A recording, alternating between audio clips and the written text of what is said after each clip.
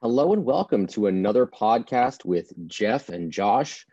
I'm Josh in Raleigh, North Carolina, and you are? Jeff in Northborough, Massachusetts. And now that we have that settled, you'll notice I didn't call this the Hot Sheet podcast because the Hot Sheet's done for the year. This is just the Jeff and Josh podcast right now, accepting submissions for better names. Might not use them, but it's not the Hot Sheet podcast until next year. Either way, you're stuck with the two of us for the next however many minutes. Enjoy or don't. You'll have us both. In any case, this episode is a little different than we've been doing in the past. Last 2 weeks, we've kind of previewed the fall league and can only preview the fall league so much. This week, we are doing a little bit of reader mailbag. We got our chat functionality restored over the last couple of days. And on the site, we've been having a sporadic chat since it came back. So we decided we would take a few of the questions that had been asked of our readers and kind of break them down here. Jeff was so kind as to compile the list of questions from our readers. So I'll let him introduce the first question. Sure. Thanks, Josh. Yeah. And there were a ton of questions. You can go over onto the site and, read some of the explanations. I was in there. I know Josh was in there. JJ had a ton of different answers. It went through everything from, I think, some minor league contract stuff to, a wide variety of prospects across all different levels. So really pretty interesting. The first question I want to throw up here, though, is from Brett in Indiana. And he says, over the years, who are some heralded prospects you are most disappointed to have seen fail? For Brett, he says it's the Cubs left-handed pitcher, Carl Hamilton, Chicago area kid who couldn't overcome arm injuries in his early 20s. BA did a lot to get me excited about Carl in the mid-1980s. So I can flip it back to you, Josh. If you have one in mind in particular that, I guess, somebody that fizzled out, pitching prospect, hitting prospect. I don't think he specified in particular, but one that sort of burned you a little bit or maybe taught you a lesson. I don't know if I have anybody specifically because I've never been taught a lesson. I've never learned a lesson and I've never been wrong. Only half of that statement is true. I don't have any particular guy in mind, but when you asked me that, the name that came to mind, and this was before I was really prospecting, I was more beat writing. So whether, the player was good and a prospect or just good in the context of the Trenton Thunder didn't really matter. But Manny Benuelos with the Yankees from back in the day, he was, and a little bit this year, I think he made his Yankees debut this year. He was the guy for a while. On top 100 list, up near the top of top 10s, all sorts of things where you thought he was going to be the next guy. I remember taking a picture during a Yankees game that I was covering. I forget what the context was, but I think I saw it was Yogi Berra, Manny Banuelos, and I want to say Jeter, kind of all in the same general region. And I was like, past, present, and future of Yankees greatness, and it's just kind of. And it turns out it didn't work out that way. There were some arm injury issues with him. There was also just he wasn't as good as everyone expected. But he is the guy that or one of the guys that I thought we would be talking about a long while, and it just didn't work out. He's made the big leagues. He's pitched in the big leagues sporadically over the last couple of years. But he's never, lived up to anywhere near the hype. What about you, Jeff? It's funny. There's a few that sort of come to mind. And a lot of them for me are, as a guy that grew up in New England, right outside of Pawtucket and, went to a lot of Pawtucket Red Sox games. A lot of them are sort of Red Sox prospects that stick in my mind. The first one that came to mind was Lars Anderson, who had a ton of hype for, a good period of time. And I think everyone thought, this is going to be sort of the next Red Sox hitter that they develop that turns into, a potential impact bat. I think they even held on to him in some trade negotiations at certain points in time. and it just never fully came to fruition. The other guy that I remember, and I don't know if I remember him correctly because I was young, so sort of forgive me with this one, but Dwayne Hosey was an outfielder with the Red Sox, like super speedy. I think he had a little bit of pop too. And I can just remember seeing him like in Pawtucket and thought he was going to be like awesome. And like I said, once again, I don't know how well I fully remember him as a player, because I think he was actually probably a little bit older when I finally did see him. But I feel like there were a few guys like that where just, you see him and you're sort of younger and don't necessarily have the context or understanding of like what's going to make it work. And, it was just different times. Those are two guys that kind of stick in my mind. I'd say the other one that probably irks me a little bit is like Jesus Montero. Mm-hmm. I thought Montero was going to be really good. I think that was around the time I was getting into like fantasy baseball. He was really highly rated, and I think I drafted him or stashed him, and like with some expectation that he was going to be, an impact guy for me for a bunch of years. It never happened. It just never clicked, Well, you're just sending me all the way on a wayback machine with both those guys. Not so much with Dwayne Hosey, but okay. So Lars Anderson obviously came through Trenton a lot of times when he was with Portland, and as I recall, he single-handedly knocked him out of playoff contention in one series. But he also gave one of the best answers to a question. That's not how I should phrase it. Best answers to a non-question that I've ever heard. There's a pet peeve among media and some fans who pay particular attention to the media, where if I want to know about a performance, I'll say, hey, Jeff, tell me how you think you did out there last night, or tell me about that play. It's not a question. So Anderson hits some sort of big home run, and a reporter says, hey man, talk about that home run you just hit. And Lars kind of thinks about it for a second, and in his beautiful California accent says, well, what do you want to know? And it was like that was one of the funniest things I've ever heard, because it was perfect, because the guy didn't ask a question. He just asked him to talk about it. And Lars said, be more specific, please, in the friendliest Valley guy way I've ever heard. And then with Montero, obviously, he was super hyped coming through Trenton. Oh my goodness. We only got him for a short time in Trenton because of the injuries. I feel like it was only like 9 home games that he played before he had a thing where I think he caught a ball wrong and broke one of his fingers or something, and they was done the rest of the year. And then by the next year, he was in Scranton. But yeah, that's another one who fizzled. And one of my favorite things about him, though, is when he did get to the big leagues, his first 2 home runs were off of Jim Johnson of the Orioles, if I remember correctly. And they came on virtually identical pitches in terms of location, velocity, and like whatever pitch data we had at the time. They were almost the same pitch twice. And he hit them to the same spot twice, almost down to the seat in the stands, which is one of the coolest things I could ever think of. It's just like, you're going to throw me that pitch, I'm going to do this to it. And if you throw me that pitch again, I'm going to do the same thing to it again, and just bombard these 3 people in whatever section of the Yankee Stadium right center field seats were there at the time. That was hilarious fun for me. All right, Jeff, now that one's done, what's the next question on the docket? Sure. So this is one specifically for you, Josh, because it's one of your favorite players that isn't named Chourio. So this is from Bob in Pennsylvania. Bob says, BA snuck Endy Rodriguez into the back end of the top 100, but the way he's hit in AA and AAA and the best defensive catcher nod in his A-ball league list seems to suggest he maybe deserves to be quite a bit higher.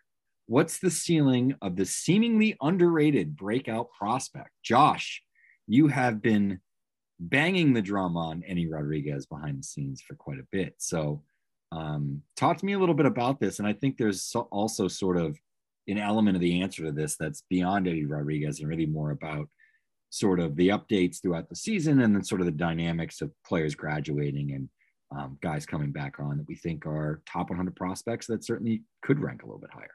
But correct. Well, we'll start with that element of it. Yes, he did sneak onto the back of it, but the way we do this is if a guy graduates, and we should have one more graduation this year, that's Shea Langoliers of the A's. He's probably going to graduate sometime this week, and we'll get one more guy on there. But no matter who it is, they're going to go in at number 100.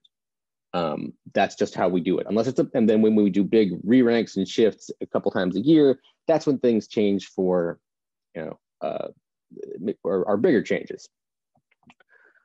So you got the guy on 100, no matter, if he comes out and after the draft, let's say a guy comes out after the draft and is not on the 100, he goes 70 for 70 with 70 bombs. Well, he's going on the 100 at number 100 when a guy graduates. So that's kind of just more of a process thing. But yeah, Endy has been a guy I've been really sounding the alarm on for a while. Henry Davis gets a lot more of the hype in the Pirate system as catcher of the future, but Endy Rodriguez is the Pirates catcher of the future. If their catcher of the future is internal. And I've talked with our guy who's going to do the Pirates 30 for the handbook.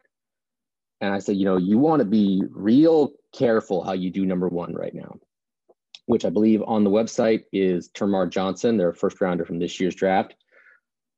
I think Endy has a really strong case as the number 1 prospect in the Pirate system. He can hit for power. And to be fair, I'll clarify this here. One of my bigger reservations with Pirates prospects who come through Greensboro is that Greensboro is extraordinarily hitter friendly. It's, we've talked about this on the podcast before, I think. It's basically like Reading in the Eastern League, Asheville in the Carolina League, South Atlantic League, and other parks throughout the country who are super hitter friendly. You can lose a ball pretty easily in that ballpark, and guys who go off for big power numbers there, you have to check the splits. You have to. And I was a little concerned that Endy might have been a Greensboro mirage. But he got to AA and he didn't quit. And that's not the same. And then he got to AAA, and in the very small sample, he hasn't quit. And so not only can he hit, he's a switch hitter. He can really catch. He can really throw. He's athletic. He can play positions around the infield. I think, if we were just going to put guys on, like if a guy graduated and we were going to put the next guy at like 50 or whatever, if we did that degree of updates, well, A, we would all be driven mad, but B, he would have gone much higher than number 100. I think he's at number like 96 now, since we've had enough graduations. Point being, I think he's in the upper tier of catching prospects in baseball right now. And I could make an argument that he's top 2 or 3 catching prospects in baseball. I think this is a star in the making. And it's a great job. Again, a testament to the value of professional scouting. Nobody thought anything much of Endy Rodriguez moving in the super 3-way trade that was the Musgrove Mets Pirates deal when he went from the Mets to the Pirates for Joey Lucchesi. But here he is. Someone on the backfield saw something and said, maybe try to get this guy. Maybe he's undervalued. And he was. And the scout who got him or recommended him was correct so far. And he looks all the world like a steal and a top prospect in a really good, deep system. So that was a very long way of saying, questioner, you are correct. Endy is much better than the 96th best prospect in baseball, at least in my opinion. But before we go to the next question, we, Jeff, are going to take an ad break in 3, 2, now. We're driven by the search for better. But when it comes to hiring, the best way to search for a candidate isn't to search at all. Don't search, match with Indeed. If you need to hire, you need Indeed. Indeed is your matching and hiring platform with over 350 million global monthly visitors, according to Indeed data, and a matching engine that helps you find quality candidates fast. Ditch the busy work. Use Indeed for scheduling, screening, and messaging so you can connect with candidates faster. And Indeed doesn't just help you hire faster. 93% of employers agree Indeed delivers the highest quality matches compared to other job sites, according to a recent Indeed survey. What I love about using Indeed is how it does a lot of that organizational work for me. I can sort through candidates. I can respond to them. I can schedule interviews all through Indeed. Leveraging over 140 million qualifications and preferences every day, Indeed's matching engine is constantly learning from your preferences. So the more you use Indeed, the better it gets.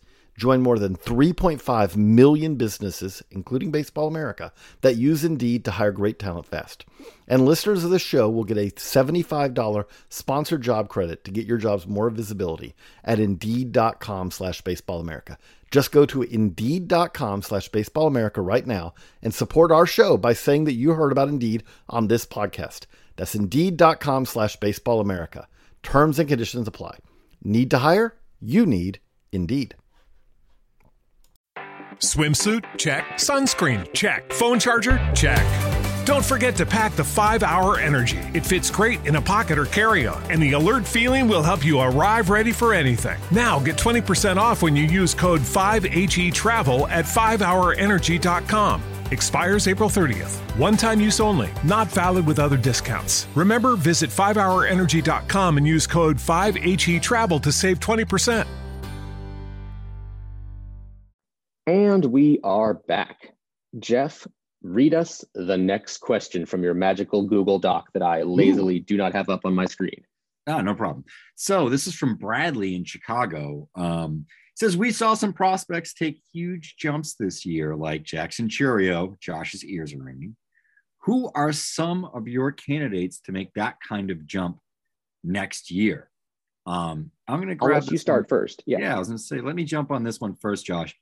I think number one, the expectation that anyone necessarily takes a Chourio sort of jump from, we'll say, a known prospect sort of on the periphery of lists and that sort of thing, because he was number 10 on the Brewers list coming into the season for us. To make a jump to the top 10 overall in all of baseball, I think that sort of sizable jump rarely happens. We see that every few years. It's not a given every season. There's certainly some guys who sort of jump onto the back end of the top 100 and the progression's a little bit slower. But, I think, if you're looking at something like this, you're looking at somebody maybe like an Anthony Volpe in 2021 who took a pretty sizable jump from where he was. But it's usually not players that are totally off the radar. They have to be a little bit younger. So I think draftees are probably a really good place to maybe target some names here that could be potential breakouts, if things sort of do shake out correctly. A couple names that sort of jumped out for me. I think just from like the college side of things, Brock Jones had a pretty good debut. I know that some of the scout feedback early has been pretty good. There's still some swing and miss issues, but he gets on base. There's power.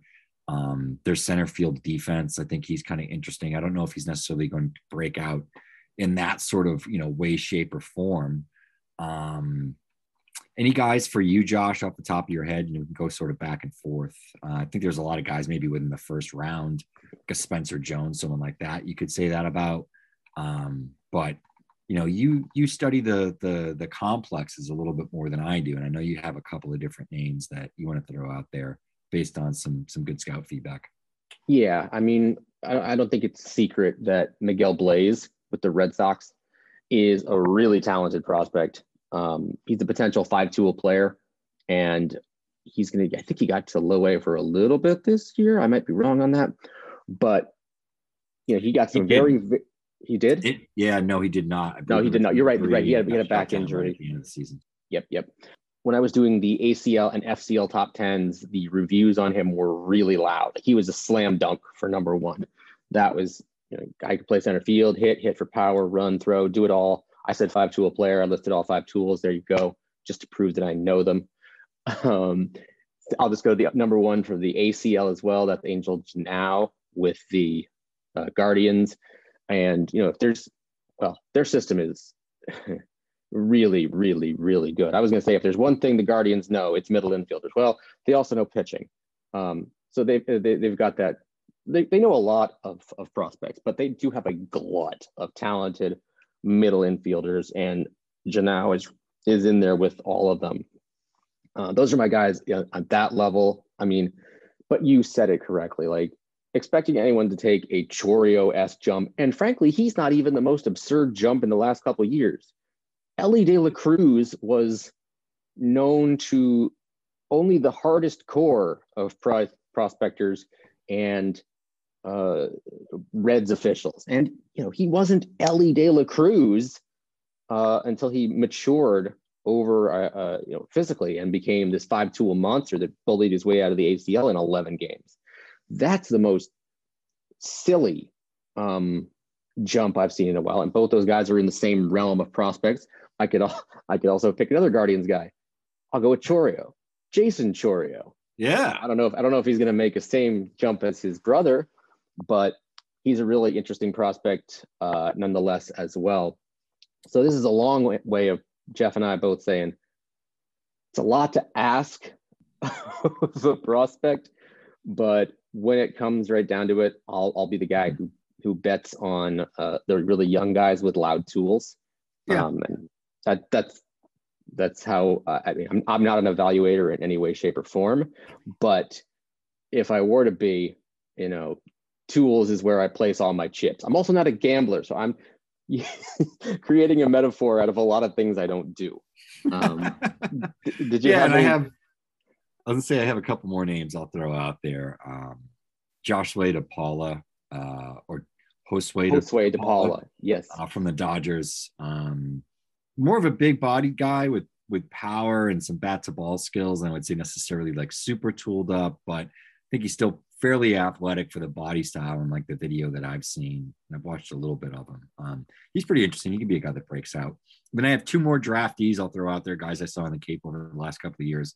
One in Chase Meadroff from the Red Sox. He went 129th overall. Shortstop, he's hit really well out of the draft. Bat to ball skills, great approach, good base runner, really good just sort of instinctual ball player. It's just a matter of adding impact. And I think with pro organizations these days, that's something that more often than not you can maybe bet on more so than other tools, really making tremendous leaps and bounds, just with some things that they can do. The other one is a guy who doesn't lack impact at all. That's Nathan Mortarelli. He was drafted a little bit further after Meadroff, another California West Coast college kid, went to Cal, played with Katuitt in 2021 here on the Cape. Big impact, a lot of power. I wrote about him actually in my article on Monday, looking at some of the exit velocity standouts post draft this summer. So you can read a little bit about him. And I think he's a guy that, kind of pairs impact, approach, and contact pretty well. So he could be interesting. And for the listeners, who drafted him? The Padres, excuse me. Cool. So yeah, that's kind of where we are on those guys. Jeff? I did want it to go back 1 second. Sure. You mentioned Josue DePaula. I was talking kind of to a scout about not necessarily him in general, but I brought his name up and I said, "Oh, so we like this guy." He said, "Okay, who's he with?" Dodgers. Is he a left-hander? Yes. Shakes the head. Apparently, the Dodgers do well with a lot of guys, but it seems like they do really well with left-handers, especially. And DePaula seems to be another guy in that line. Now, Jeff/Vanna White. Vanna White doesn't read questions. The next question, please. No problem. Yeah, if Vanna White did, I'm sure it would be a very similar voice to mine. Michael Bay Area. From the Bay Area. It was a brutal year for many of the Giants' top prospects, aside from Harrison and Luciano. That's not too bad. Matos, Palmares, Ramos, Bednar, Mikulski, Bishop, Bailey all had varying degrees of bad years. Do you think the Giants have a player development issue? Brown, McRae, and Schmidt are great stories, but all those struggles are concerning. Josh, you cover the Giants, so... And I answered this question in the chat, so I will rehash my answer there. I don't think there's a common thread that ties, outside of who their employer is, the guys who have had down years in that system are, Bednar and Mikulski, both early on from spring training, didn't look like the same guys who were drafted as high as they were. I mean, those were the two first guys I saw off the plane this year in spring training, and their stuff was both very vanilla, or worse. I'm not sure what's worse than vanilla. I love vanilla, but anyway, those two guys were, just not as advertised, and I don't know what happened there, if their stuff just backed up, but there was very little the player development staff could have done to avoid the backup that they didn't see coming. With Patrick Bailey and Hunter Bishop, there were offensive questions about both those guys coming out of the draft, and they manifested themselves. And also Bishop has dealt with some injuries and COVID and things like that, but the offensive questions that they had as amateurs have shown up in spades as pros. Matos, he had a fantastic year in 2021. But there were questions about how well his very aggressive approach was going to play going forward. And it didn't play very well. And they tried to get him to take more pitches and work deeper into counts. And he kind of got stuck between two approaches. And the result was a lot of weak contact and just a bad year until very late in the season. He's one of the guys I'm most excited to see in the fall league. But kind of this is to say is I don't think there's a major player development issue, because they're not all failing for the same reason. And then you did give the other side of the coin, where guys like Vaughn Brown, that's a great scouting success story. We were a little later on him, just because, he is 24 years old and he was beating up on low A guys and high A guys at much older than the level. And then he got to Richmond and did it against more age appropriate people. So now, it looks more real than, or it's easier to believe that Vaughn Brown might be one of the best prospects in their system now that he's playing against competition his own age. Grant McCrae was always a toolsy guy. Kyle Glazer kind of highlighted him in spring training. Scouts talked about him early. You, Jeff in Northborough, talked about him in some of your Fab articles. That's fantasy auction something article. I don't know. I'm not good at fantasy articles, but he's popped up a lot. He's toolsy as all heck. The hit tool needs still a little more refinement. He got to Eugene by the end of the season. But there are guys who are success stories in that system who weren't as high profile. So I don't know if they have a player development problem. You can't really say that without looking at the successes too. That's a long way of saying, no, I really don't think they have any one particular player development problem. Jeff, any thoughts on that? Yeah, no, I mean, I obviously don't see much of the Giants system. I did have a series with Richmond this year. And, for me, it was more, I think we've seen Casey Schmidt take positive strides towards sort of refining the areas that he needed to refine. Kyle Harrison, from what he is to what he's been able to do at the age that he's at, I think that's a really good sign. I felt that, though there might have been some down seasons on the Eugene squad, overall, the team performed well. They won a title, if I'm not mistaken. And, I thought there were some interesting arms, within that pitching staff. I know Carson Seymour, someone that they acquired, but I thought he was really good.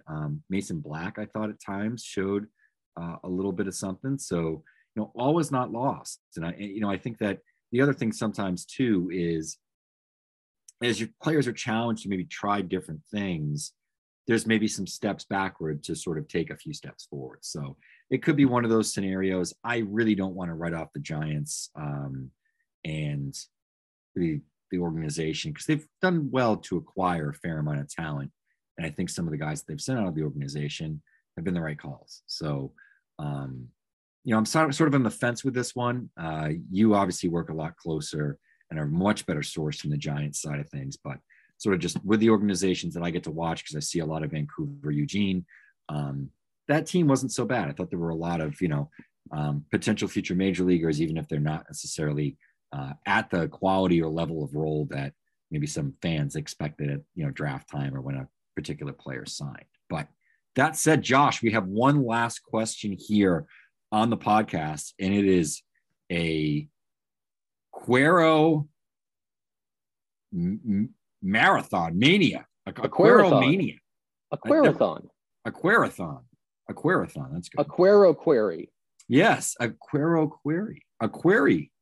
If A so quorum speak. of Queros. Yes, it comes from Darren in Madison, Wisconsin. Go Badgers. He's in our BADL fantasy league. Yes, he is. He says Jefferson Quero and Edgar Quero, no relation. Jefferson is from Venezuela. Edgar is from Cuba. Just want to state that ahead of time. We're teenage catchers with breakout seasons. Do both project to remain catching going forward? And which one is closer to becoming a top 100 prospect? Josh, Jeff. I want to send it over to you and ask you a little bit about Jefferson Quero, because you've seen him a bit, and I have not seen Edgar Quero in person, but I have watched quite a bit of him, and he's somebody that's been on my radar all season long, just based on some of the plate skills and underlying data. So talk to me a little bit about Jefferson. Well, here's the funny thing. I answered this question in chat, You did. and I think in my infinite wisdom, I said, well, I'll answer about Quero. And I didn't specify which one because it wasn't technically wrong. No, it could have been, but the Brewers Quero was a guy I was really high on entering the season based on some big noise he was making in the Arizona backfields. He was one of my breakout picks of the year. It turns out Right Club, maybe not to sell Quero's season short, but I picked the wrong guy in that club. But in any case, he's got an interesting blend of skills. He dealt with a little bit of a finger injury this year that he played through, but he's a solid catcher. He's got a little bit of mechanical stuff to work on there. He's a great leader, bilingual, as far as I've heard and read. There's some offensive skills there. The power is going to need to come a little bit more, but he's a guy who, could be an everyday catcher in the big leagues. Maybe not a star, but an everyday catcher in the big leagues who could handle a staff. There's a question about the staff he handled in Carolina this year wasn't the most velocity heavy. So there's little questions about that going forward, but he's got the makings of a really good player. So I don't know how close he is to the top 100. There's really no, like, if you were to hack BA's various spreadsheets, you wouldn't find any lists of the next guy on. You'd need to hack our Slack and sift through our various arguments about this guy and that guy. Like, the arguments about who's going to fill that Langolier spot once he graduates are ferocious and fevered and fervent and last for days. But there is no, I couldn't definitively tell you who's closer. Now, Jeff, tell me about Edgar Quero. Yeah, and I'm just going off of some of the numbers I have by watching, and then also the source notes that we've got a lot of the work from Kyle Glazer, who has Angels coverage in season. But big thing with him is really advanced plate skills. Contact, bat to ball skill is plus. This is near 80% sort of neighborhood contact guy. Really low chase rate, low 20s, high teens, sort of never expands the zone unless necessary. The power year over year, he's shown gains in his exit velocity data. The scouts are back in that as well. He's really getting to more impact earlier than a lot of them had anticipated. And I think one of the big questions is really, what's the defense going to be? It's been getting better. He's still just 19. I think that's the other thing probably with Jefferson Quero is when someone's this young, it's really hard to sort of pick out, like, is this guy physically and, number one, going to stay healthy enough to catch every day, because it is a rigorous position, but also pick up all the little things along the way that catchers need to sort of have in order to handle a pitching staff and, do the things that you have to do in game to really execute at a high level at that position. But I think overall the feedback has been that he can catch, he should stick behind there. But, sort of an average-ish arm, but no major concerns in terms of the receiving or anything back there. And he has a really nice plate profile. So I think as an offensive player, not all that different probably from where maybe Gabriel Martinez was a few years ago in the Midwest League, where a contact guy with good approach and maybe had shown some flashes of power a little bit earlier than people had expected. And, obviously Moreno's defense has gone, to another level. So, I think, Cuero is a really good one and a guy that I think potentially could be in the top 100. Certainly has been in the top 100 discussions of late. So on July 24th, I tweeted, that at that point, Jackson Chourio was one of two teenagers in the minor leagues who were hitting 300 with 20 plus doubles and 10 plus home runs. Well, Chourio went to Double-A and hit the skids a little bit and didn't finish the year hitting 300. But that statement is still true regarding Cuero. He is one of two teenagers who are in the minor leagues who finished the year with averages better than 300, more than 20 doubles, and more than 10 home runs. The other being Davison De Los Santos of the Diamondbacks, who got to Double-A by season's end. There's a lot of difference between those two players, but also it's pretty interesting to note that Cuero, 91 strikeouts, 73 walks. So his on base this year, if I can click correctly, was 435. The 312, 435, 530 as a catcher in low A. That's pretty special. I don't know how close he is to the top 100, like I just explained, but he looks like a really good player and a really good piece of an Angel system that's trying to rise from the ashes in Phoenix,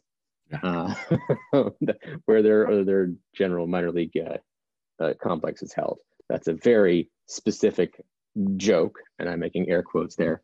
Point is, Edgar Cuero and Jefferson Cuero are pretty interesting, similarly named, unrelated catchers in the minor leagues. And that's our 5 questions for today. Next time I talk to you, it'll probably be recording from a hotel room somewhere in Mesa, Arizona, and Jeff will continue to be in Northborough, Massachusetts, like a fool. Until November. Until November, when he heads out to the same area of the Fall League. Anything you want to add as a closing thought, Jeff? Yeah, no, a lot of good content coming out this week. I did a couple of sort of check-ins early this week on Monday and Tuesday. One on the hitting side, one on the pitching side with 2022 draftees. Looking a little bit less at like sort of baseball card stats and performance. Carlos will follow up with something like that. It's looking a little bit deeper into some of the performers. Really just looking at guys that maybe, were hitting for power, showing some returns early based on source data and feedback I had gotten from folks. I think the spin rate one and looking at some interesting breaking balls and fastballs and arms. I think there could be some big potential breakouts next year in that one. So take a look at that. I have a few other things coming out this week, some fall league stuff too. And I'm jealous of your upcoming looks, but there you go. There's not a whole lot of reasons to be jealous of me, but that's one of them. I will say I wrote the story on the minor league player of the year, which you will all find out the winner, I believe, tomorrow at the close of the minor league season. But there's some pretty obvious candidates, and I don't think anybody's going to be surprised who it is. I also wrote a shorter case for another guy who had a case as the minor league player of the year. I don't know when that's coming out, but I think it's later this week. And then I think I'll have a thing about X number of guys in the fall league who could break out. And then it's also just grinding away on top 30s. It's the Easts are up in the issue after this one, and I've got the Yankees and the Marlins grinding away on those calls. And I'll close by saying, to all our friends who are in Florida right now, stay safe as this hurricane approaches. And for Jeff in Massachusetts, I'm Josh in North Carolina, saying thanks for the listen. Bye. Everybody in your crew identifies as either Big Mac Burger, McNuggets, or McCrispy Sandwich. But you're the Filet-O-Fish Sandwich all day. That crispy fish, that savory tartar sauce, that melty cheese, that pillowy bun. Yeah, you get it. Every time. And if you love the Filet-O-Fish, right now you can catch 2 of the classics you love for just $6. Limited time only. Price and participation may vary. Cannot be combined with any other offer. Single item at regular price. Ba-da-ba-ba-ba.